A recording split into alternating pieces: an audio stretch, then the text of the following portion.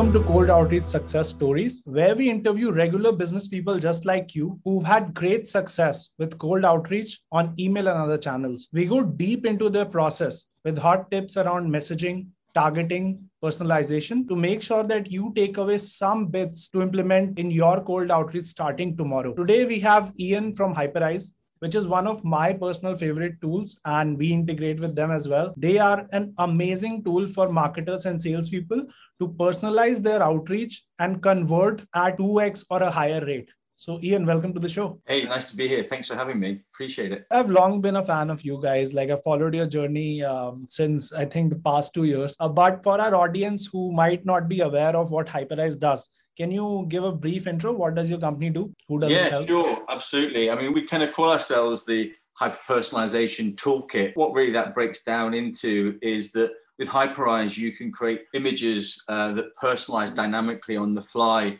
Use those in your outreach in LinkedIn. Obviously, as you mentioned, we integrate with yourselves, but also email as well. We integrate with hundreds of other email platforms, and being able to have those images in your outreach, you can have a significant impact on engagement. But then beyond that, when you take somebody to, like, say, a landing page, being able to personalize that experience as well. So Hyperise, not only can you personalize images, you can also personalize your existing website and landing pages. So you can have that sort of kind of moment of delight when they hit your landing pages. It's being able to personalize all of those elements together to create hyper-personalization, that can have significant compounding impacts, across your funnel. That sounds amazing, because people talk about personalization in bits and pieces, right? They say that, hey, you have to personalize your cold outbound. But what people don't realize that the customer is going on a buying journey, right? And every interaction that you do with them is a chance for you to delight them, right? So I think that's where your thought process around personalizing, not just LinkedIn chat or the email, it's about personalizing through the entire funnel. And that's where I think you see the compounding effects of personalization, right? Let's dive deeper into your cold outreach process. Who do you target? What's your ideal customer profile? How do you get their data? Our typical customers are,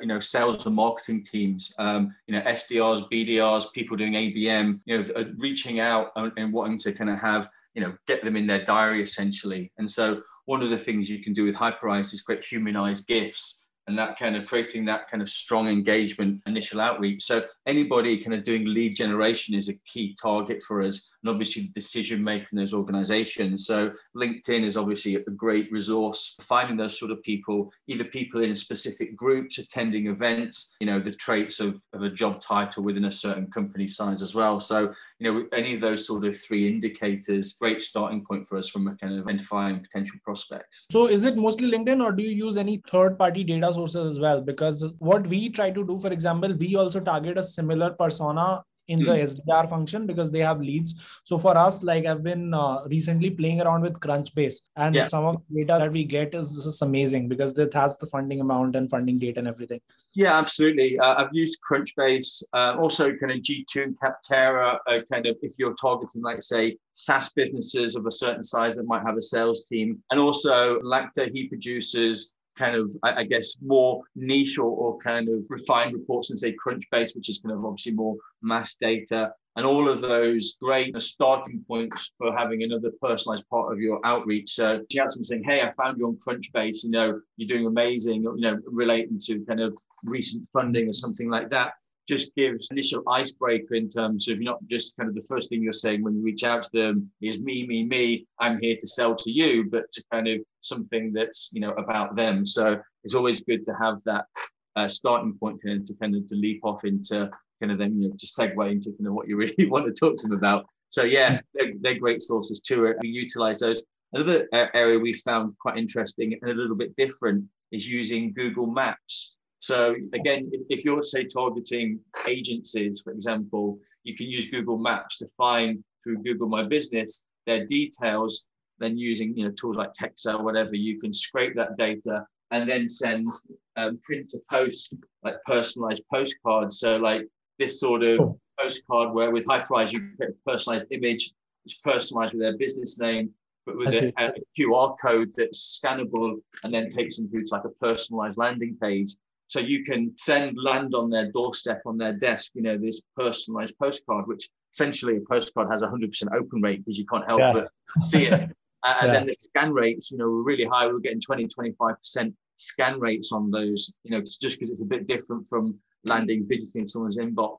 And again, that data is, quite in abundance to grab that. And often you'll get website or as well as address details. So you can pull things like their logo or whatever from a personalization perspective on the design. So that's a slightly different route, starting off digital and taking it offline, but then with the call to action, taking them back online to, again, a personalized experience. That's been a good avenue for us as well. Oh, that's awesome. What do you search for? What's the search query on Google Maps to get these? Yeah, I mean, you can search for like digital agency, marketing agency. We've done it another business of mine where it's a code-free mobile app building platform. We're targeting lots of different business segments, like that might be like restaurants, takeaways, beauticians, obviously all of those sorts of businesses are available online, and you can then land on their doorstep, with a personalized outreach. And it's like 67 cents or something like that with ClickSend to send those. So it's not hugely expensive, and that's printed and posted. Oh, that's amazing. That's super creative, I feel, because you're going offline to online, right? Like you're actually taking them on that modern retail journey that a lot of these great e-commerce brands do. Like, you can buy Nike shoes online, but you can also, go to a store and buy it. So you're definitely creating a presence that is bigger than your online business in that sense, right? You're giving them that Nike level experience. What was the name of the tool you mentioned? We actually integrate with 2 print to post solutions. ClickSend.com is one of them. And if you're going international, like we picked specific areas like high kind of value areas like the meat district in New York and dropped all the digital agencies there, or London Road and drop them there. So when you're going international, then ClickSend.com is the one that I'd recommend because they print locally and they've got areas all over the world that they print, whereas the other one is thanks.io. And if you're just doing the US, then thanks.io is a US focused one, and they're great for US. I think they're slightly cheaper than for US, at least ClickSend, but ClickSend is kind of generally cheaper for kind of international sort of stuff. So we integrate with both of those, and we've got integration guides on those sort of things on how to achieve that. But yeah, both good options. That's super valuable for, our listeners and even me. Like I got something out of it. I didn't know that personalized postcards could be such a good channel. And you're mentioning like 25% click-through rate on an offline channel. And that just amazes me because, it's so hard to think of when your thinking is limited to email or LinkedIn, right? Yeah, no, absolutely. Yeah, I mean, we kind of probably send out about 1,000 or so a month, just kind of like very targeted, specific, areas. Some of that is kind of testing new areas, and some of that's kind of just rinse and repeat of campaigns that are already working. Okay, now you have the data. So what does your cold outreach process look like? Like how many touches across what channels? I know you like postcards, but other than that? Honestly, with our style of outreach, we're using humanized GIFs in our first touch, or in LinkedIn, we're using an icebreaker, which is more like a kind of a humorized image. In our case, we use an image of Connect 4, but then have the winning line before counters being their profile image. And so it's just like, say, an icebreaker. And then with email, it's me kind of, waving and smiling. And what we found is we get such a strong impact from those. If we're not having a response by the third or fourth touch, then, it's kind of a dead kind of prospect at that point. And so I think there's nothing worse than, certainly on LinkedIn, probably only like, a third of any users are active at any one time, right? And you can do that in Sales Navigator by filtering, with the hotspots of who's posted in the last 30 days, or always reduce your volume. So there's nothing worse than you come back into LinkedIn and you see a message where there's like 10 messages that you've just been fired at because they've not responded. I kind of think a couple in LinkedIn, for example, when somebody connects with me, I have an automation so they get an email as well to say thanks for the connection. But I never follow up on the email after that because I think that's kind of crossing the buck without them responding, of course.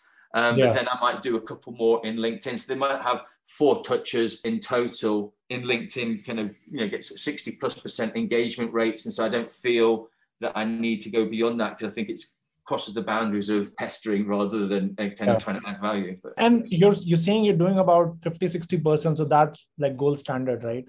Yeah.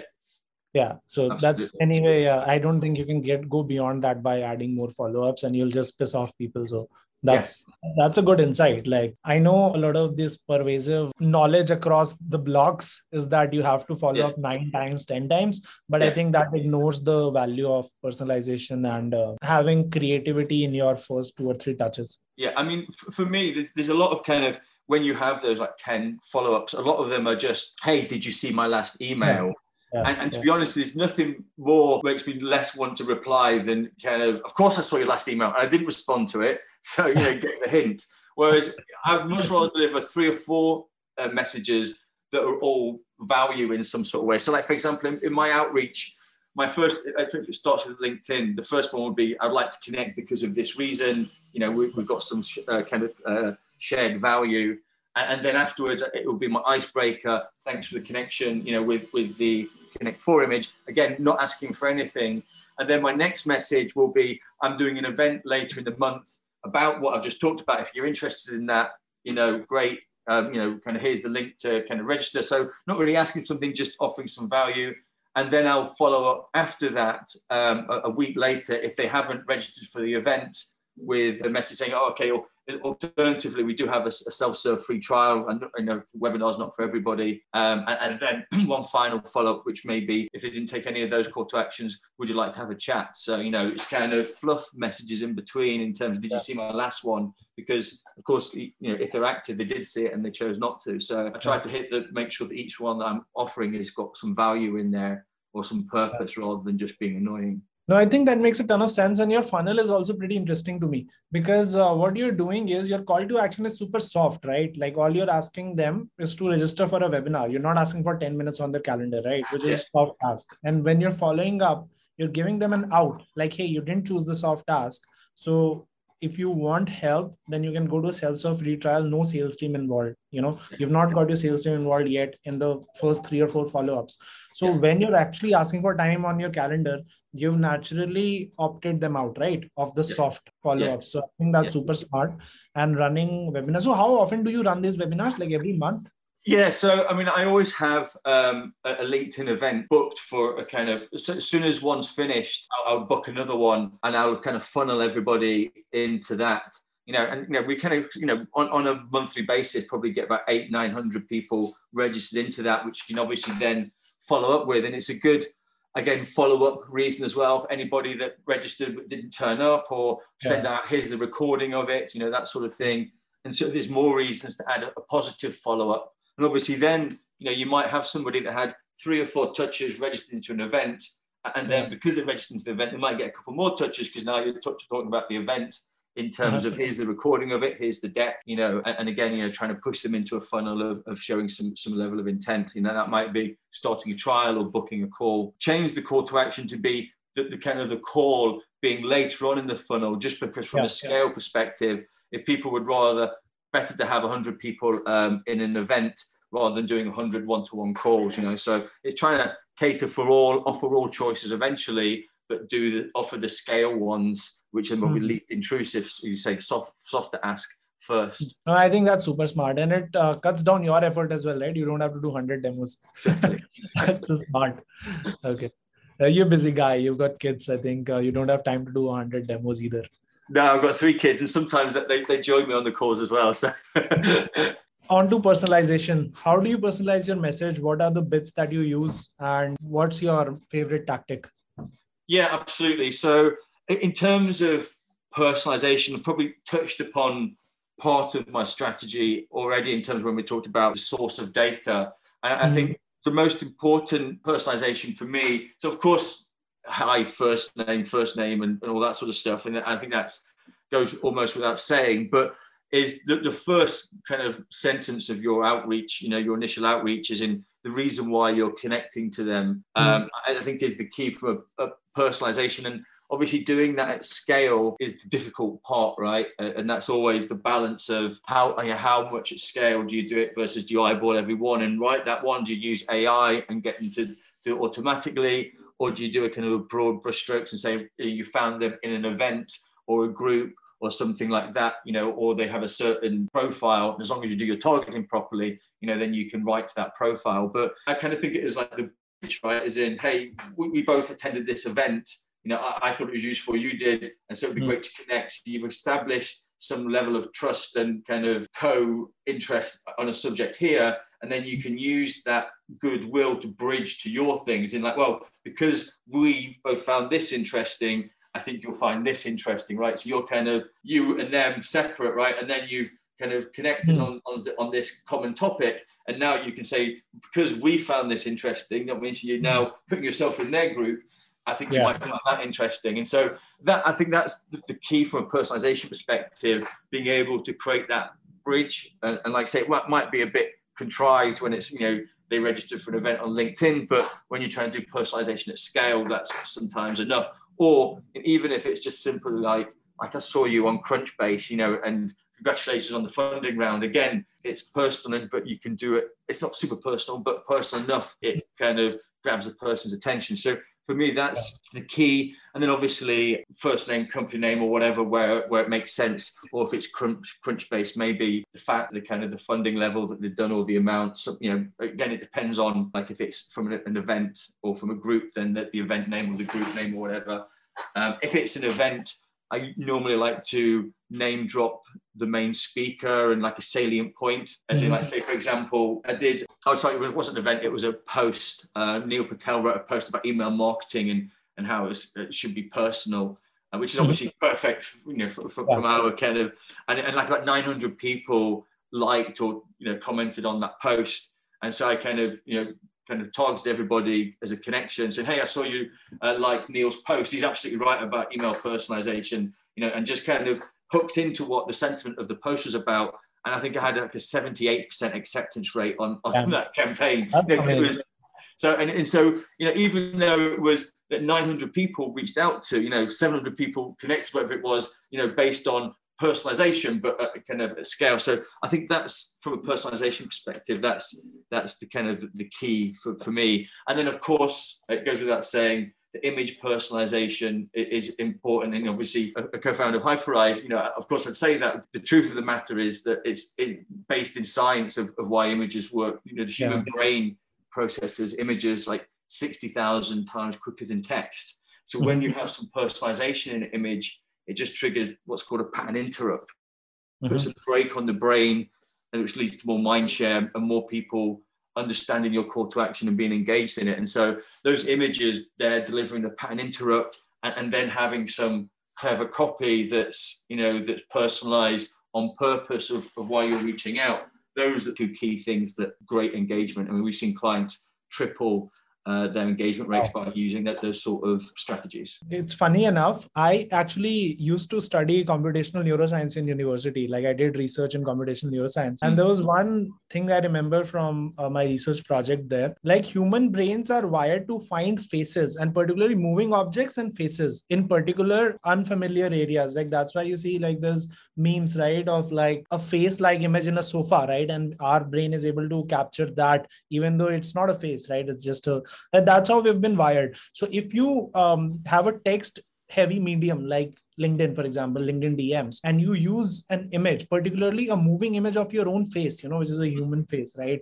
So that just naturally stands out, because that's how human eyes, saccadic motions, it's called saccadic motions, have been wired. Like your face will have like 10x more saccades than the rest of the entire screen. And this is proven, it's like research around here. If I get the time, I'll just put it on the show notes as well, because I used to love doing computational. That'd be great. I find that sort of information super interesting, how the brain works, how it processes information. And I'd love to read that too. I geek out on it. Used to work in this university in Canada, in Montreal, super cold, doing research on like rat brains. As they learned new habits, as they saw new things, their brains would actually change.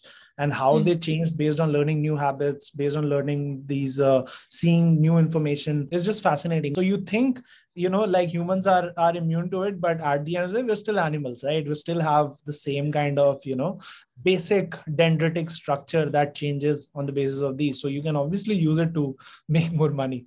That's the way it works. On to my next question. So what mistakes did you make when you first started doing cold outreach? Like what would be your top advice to anyone starting a cold outreach process today? Yeah, I think certainly the mistakes I've made, and I've seen lots of people do this, certainly kind of when they're using LinkedIn as a starting point from data, is it's just so much data on LinkedIn, kind of tempted to almost kind of, I want, 30,000 records, I want kind of as much as possible.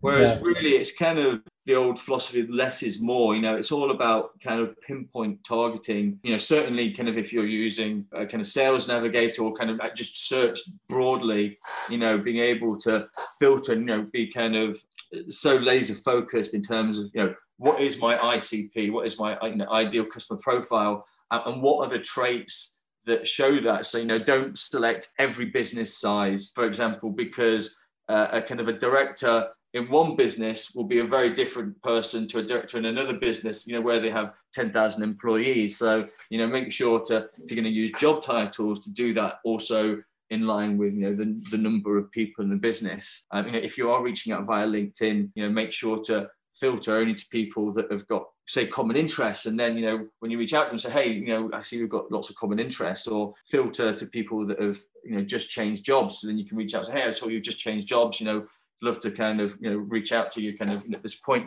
People are maybe more open to kind of new ideas. But when you don't have that laser focus, you're going to burn your wheels a lot. First of all, especially whether it's LinkedIn or email, there's only so much you can do volume-wise before you either start to ruin your domain reputation or you kind of hit the limits of LinkedIn. So you want to make sure that the 100 or the 1,000 people you email and whatever target as possible. Otherwise, you might have a great campaign, but your conversion rates won't be great because you're just getting to the wrong people. So certainly for me, the mistakes, where I've seen great improvement was always about the targeting, getting that spot on. If it's LinkedIn, make sure that they're active on LinkedIn, by using the kind of the highlight elements. If it's email, making sure that, you've got your profiles bang on in terms of matching to your ICP. But yeah, that's always the thing that whenever I talk to a client and they're kind of suffering from a conversion rate or perspective, that's always kind of where I kind of start, and normally where you end as well, because that's kind of probably where you get the biggest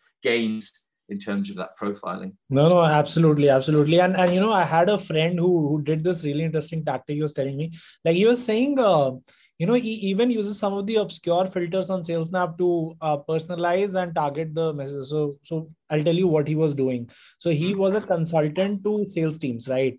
And like small businesses, right? Small businesses who are, doing, starting to do outreach. So what he did was he looked for years of experience, and he filtered between 1 to 2 years, right? Years of experience at this company, and this company would have been around for just 2 years. So he would write a message like, hey, I'm just in LA. He was visiting LA that week. Like, hi, hey, I'm in LA, and congrats on, I saw that you're running this business. Congrats on making it past year one. Year one is the hardest. I try to chat with, people, SMBs, and try to get them more sales. Would you be open to chatting? Now, this is super personalized, always just based on one filter on sales now, right? Like years of experience. That's the kind of thing you should think of, right? Absolutely. That's spot on, because it's going back to the kind of what I was saying before about personalization. That gives you perfect kind of first sentence that shows that you've kind of looked, eyeballed their profile or something like that, but you being able to do that at scale. And also that being able to filter like that is also going to reduce the amount of people in that pot, which is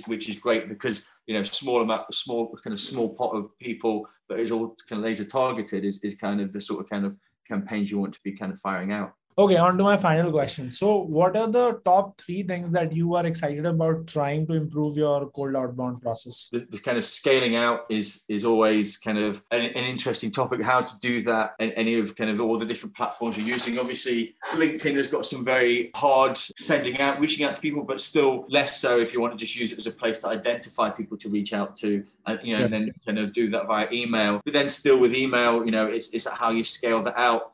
And so, there's lots of different strategies out there, but, using multiple like Gmail domain kind of suites, that sort of thing is certainly kind of a topic or a kind of a strategy that a lot of successful email kind of agencies are leveraging. So, yeah, I'm kind of excited about using that and kind of scaling out, having, 20, 30 different domains, derivatives of your, like for example, with Hyperise, obviously with hyperise.com, but we have like the .o, the .me, the .rocks, the .mail, .us, and all of those. Exactly.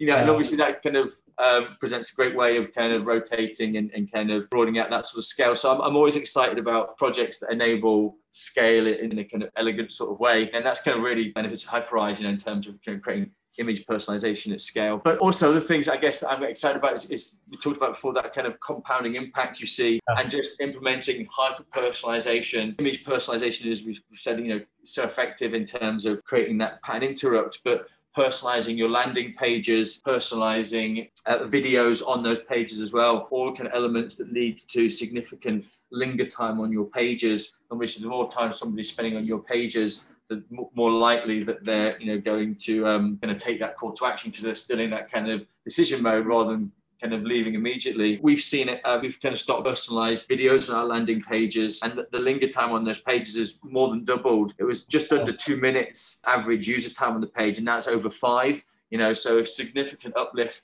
by having those videos, and obviously that longer user time on the page leads to more conversions too. So being able to do that at scale, one of the things that we're doing this year, we're launching Hyperise, is the ability for users to create kind of personalized landing pages within the platform as well. So whilst you can already personalize your own website and landing pages already, a lot of sales teams don't necessarily have access to, can add a little JavaScript snippet to the main corporate site. So being able to create a sales landing page that they can kind of within Hyperise be all personalized dynamically is something we're going to be launching this year, and that's quite exciting to see that.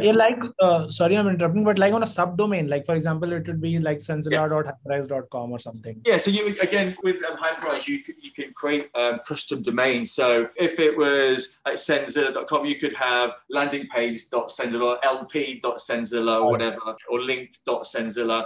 And so, you wouldn't have to kind of worry about changing the, adding JavaScript to your main site. You could just then personalize that, and then you can embed Calendly or videos or whatever, and you have totally. One of the things we found with our customers, especially the agencies, when they see our own landing pages, oh, that's great. Do you have that template? Well, oh no, this is just our site. So it's kind of like, oh, okay.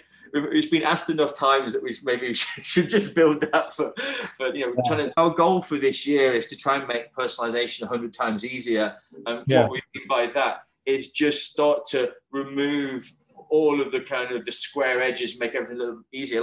For an example of one of the things we launched, the first thing we launched this year, humanized GIFs, kind of add into outreach to drive engagement. We've supported being able to upload a GIF into Hyperise and add personalization. And before, the instructions to our users was essentially, use your mobile phone, record a GIF, upload it to the platform. And then we were like, well, we found this nice other website where you could kind of record a GIF using your webcam. It's like, well, why don't we just bake that into Hyperise so you can record a GIF directly within the platform and it's there in your account. And so, it's just those small things. Rather than 3 steps, it's now 1. It's the same philosophy with the landing pages.